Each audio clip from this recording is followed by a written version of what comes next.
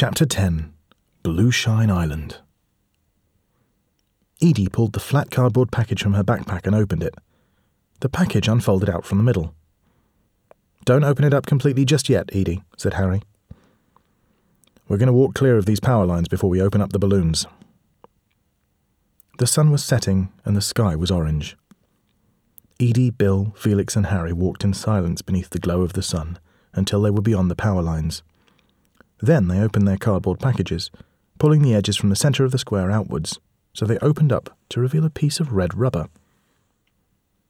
One by one, red balloons popped out from the packages. They automatically inflated until they were twice the size of a beach ball and started to rise. Harry had a double balloon big enough to carry him and Cyril. Cyril was already strapped to Harry with a harness, and as he dangled, his legs were paddling through the air as though he was swimming. Bill helped Edie and Felix into their harnesses, and then secured his own. The balloons were attached to the back of the harnesses by a rope, and as the balloons rose, the ropes became taut and lifted everyone off the ground. Beneath the balloon was a rudder to change direction, and it could be moved by turning a wooden peg left or right at the bottom of the rope with your feet. Ludwig was pecking around in the grass and pretending not to take any notice of everyone with their silly balloons. He could fly into the sky any time he wanted to. Edie took off first. Her balloon rose steadily and gently into the sky. The height was not scary in the same way as standing next to a cliff edge. Felix went next, swinging his legs back and forth as the space between the ground and his feet grew. Harry and Cyril were a little slower to leave the ground, and Cyril put his chin on Harry's chest and looked up his long nose into Harry's eyes.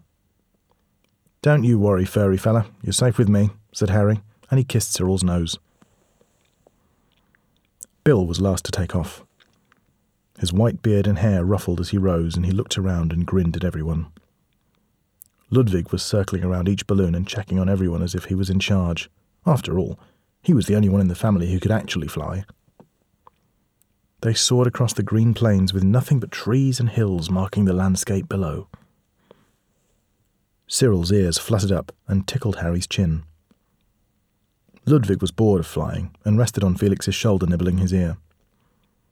4 balloons pulled 4 people, 1 dog and a parrot across the sky, over a thick forest, and onwards towards the top tip of a mountain. As they sailed towards the mountain, everyone became very cold. Bill steered himself towards Edie and Felix and grabbed their hands to try and warm them up. Cyril shivered and Harry rubbed his fur to try and keep him warm. Ludwig flew in circles to warm up his little feathery body. "How much further?" said Felix. His tummy was beginning to rumble. "We've quite a way to go yet, Felix," said Bill. "We've got to cross this mountain and then the ocean." "Oh, not far then," said Felix. Bill pulled out a bar of toffee and pushed it into Felix's hand. "That'll keep you going for a little while." Felix bit into the toffee, and Ludwig appeared on his shoulder and pecked a piece from the toffee. "Oi!" said Felix, but Ludwig had already flown off. The toffee had stuck his beak shut, but he still managed to cackle from his throat. Edie steered herself to Felix and pointed towards her mouth. Felix rolled his eyes and shoved the bar into Edie's mouth for her to take a bite. "Anyone else like to take some?" Felix inquired, and Cyril smacked his lips, but didn't get any toffee. The balloons crossed the mountain, disturbing a family of mountain goats and confusing a large feral cat that was lying on his back, stretching his legs. The cat jumped up and hissed at the balloons, and Ludwig aimed a poo at his head, but missed. They almost tangled with some trees as the balloons dropped over the edge of the mountain, but Harry shouted at everyone to tug their ropes sharply. They did, and the balloons inflated a little and lifted them out of reach of the spiky branches. Eventually they saw the ocean as the sky was beginning to darken, and Edie shuddered. "I think we should land for the night before we hit the ocean," said Harry. "We could get really lost if we sail across it at night." Edie looked at Felix and raised her eyebrows. "I'd rather land here than get lost," she said. Me too," said Felix. So Harry pulled his balloon down towards him with the rope and removed the rubber stopper from its bottom. The balloons squealed and shrieked, and Harry and Cyril descended at an alarming rate. Harry pulled his knees up and held Cyril tightly in his arms. They careered towards the ground. Harry's shirt and trousers billowed and flapped along with Cyril's ears and tail. Harry hit a patch of sand hard, bottom first, and lay there like a starfish. Cyril shook himself and stood up, pulling Harry into a sitting position. Before Harry could shout to the others not to pull out the stoppers completely, as he had done, they came crashing down into the sand next to him. Edie slid heels first through the sand until she stopped. Then Felix, one heel in front of the other like a snowboarder, and finally Bill, who bounced on his bottom and thudded to a halt. Ludwig floated down gently, slowly swooping in a circle like a prima ballerina and landing daintily on one claw of his foot. "I haven't quite perfected the landing gear yet," said Harry. "No flipping kidding, Dad," said Felix. "Sorry, son," said Harry, unclipping Cyril, who ran around in a circle like a loony, pleased to be on all four paws again. Bill gathered twigs and built a small bonfire. Then he pulled out a pan and some tomato soup from his rucksack. When the soup was heated, they all sat around the fire and drank the soup from mugs, dipping in peanut butter sandwiches that Edie had made before they left. Then they settled down in a circle on the sand for the night. In the morning, Harry used a hand pump to reinflate the balloons and tethered them to a tree until everyone was ready to go. Edie and Felix were rooting about in nearby bushes looking for berries for breakfast. "How do you feel about going to Blue Shine?" asked Felix. "I don't know, but we have to follow Mum," replied Edie. "I haven't had much of a chance to think about it yet." "Tell me about it." "I'm sorry Dad didn't have more time to perfect those balloons. Who knows what we're going to land on when we get there?" Cyril grumbled and walked past them with his tail between his legs. After a breakfast of berries and melted toffee bars, everyone got into their harnesses and walked towards the edge of the cliffs.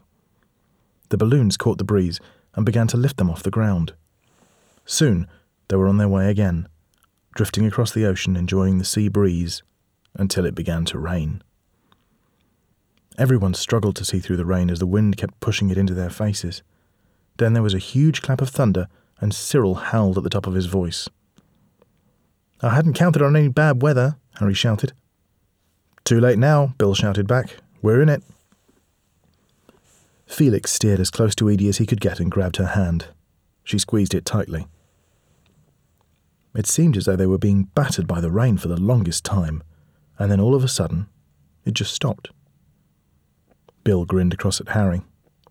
"We're getting close." In fact, it took another 3 hours before Felix saw something on the horizon.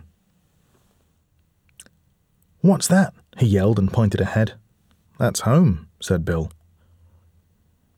As they sailed closer, Edie saw that the island shone blue. It glittered and shimmered in the sunlight, and then it disappeared into the sky. "It's gone," she said. "No, it's still there," said Bill, smiling. Edie couldn't see anything but sky, and as they drifted further along, the air around them was silent. Then the island appeared again. It shone cobalt blue as the sun disappeared behind it. "Everyone stay quiet," said Bill, and then he whistled very quietly into the air. A flock of blue and purple parrots appeared and surrounded the balloons and the people beneath them, shielding them from sight. Ludwig snorted and puffed out his feathers to make him look bigger than he was. The balloons dipped down and glided towards the island. Harry squeezed the bottom of his balloon, releasing the stopper but not pulling it out all the way. Everyone copied Harry, and slowly their balloons lowered and slid over the top of Blue Shine Island. The parrots moved themselves around the balloons until everyone had landed safely on the spongy grass that lay between the short fat trees that covered the top of the island. "Ha!" said Bill, jumping up and unclipping his harness and whacking Harry on the back. "We made it!" Edie and Felix fist-bumped, and Cyril wiggled his bottom to the left and right as he stretched out. Ludwig was perched on Cyril's head, and he glared at the blue and purple parrots that surrounded them. The grass beneath their feet started to rustle and sway, and in front of them the ground started to rise. As it rose, they could see a building beneath the grass. The building rose up slowly from the ground until a small house with a white wooden door covered in pink roses appeared. When the house stopped moving, the wooden door opened, and from it an elderly lady with white curly hair stepped out. She stood with her hands on her hips and stared at Bill. "Hello, my dear," said Bill, and he turned to face Edie. "This is Elsa. She's your grandmother, Edie." Elsa smiled at them all and said, "Well, you'd better come in. We've a lot to catch up on." The end.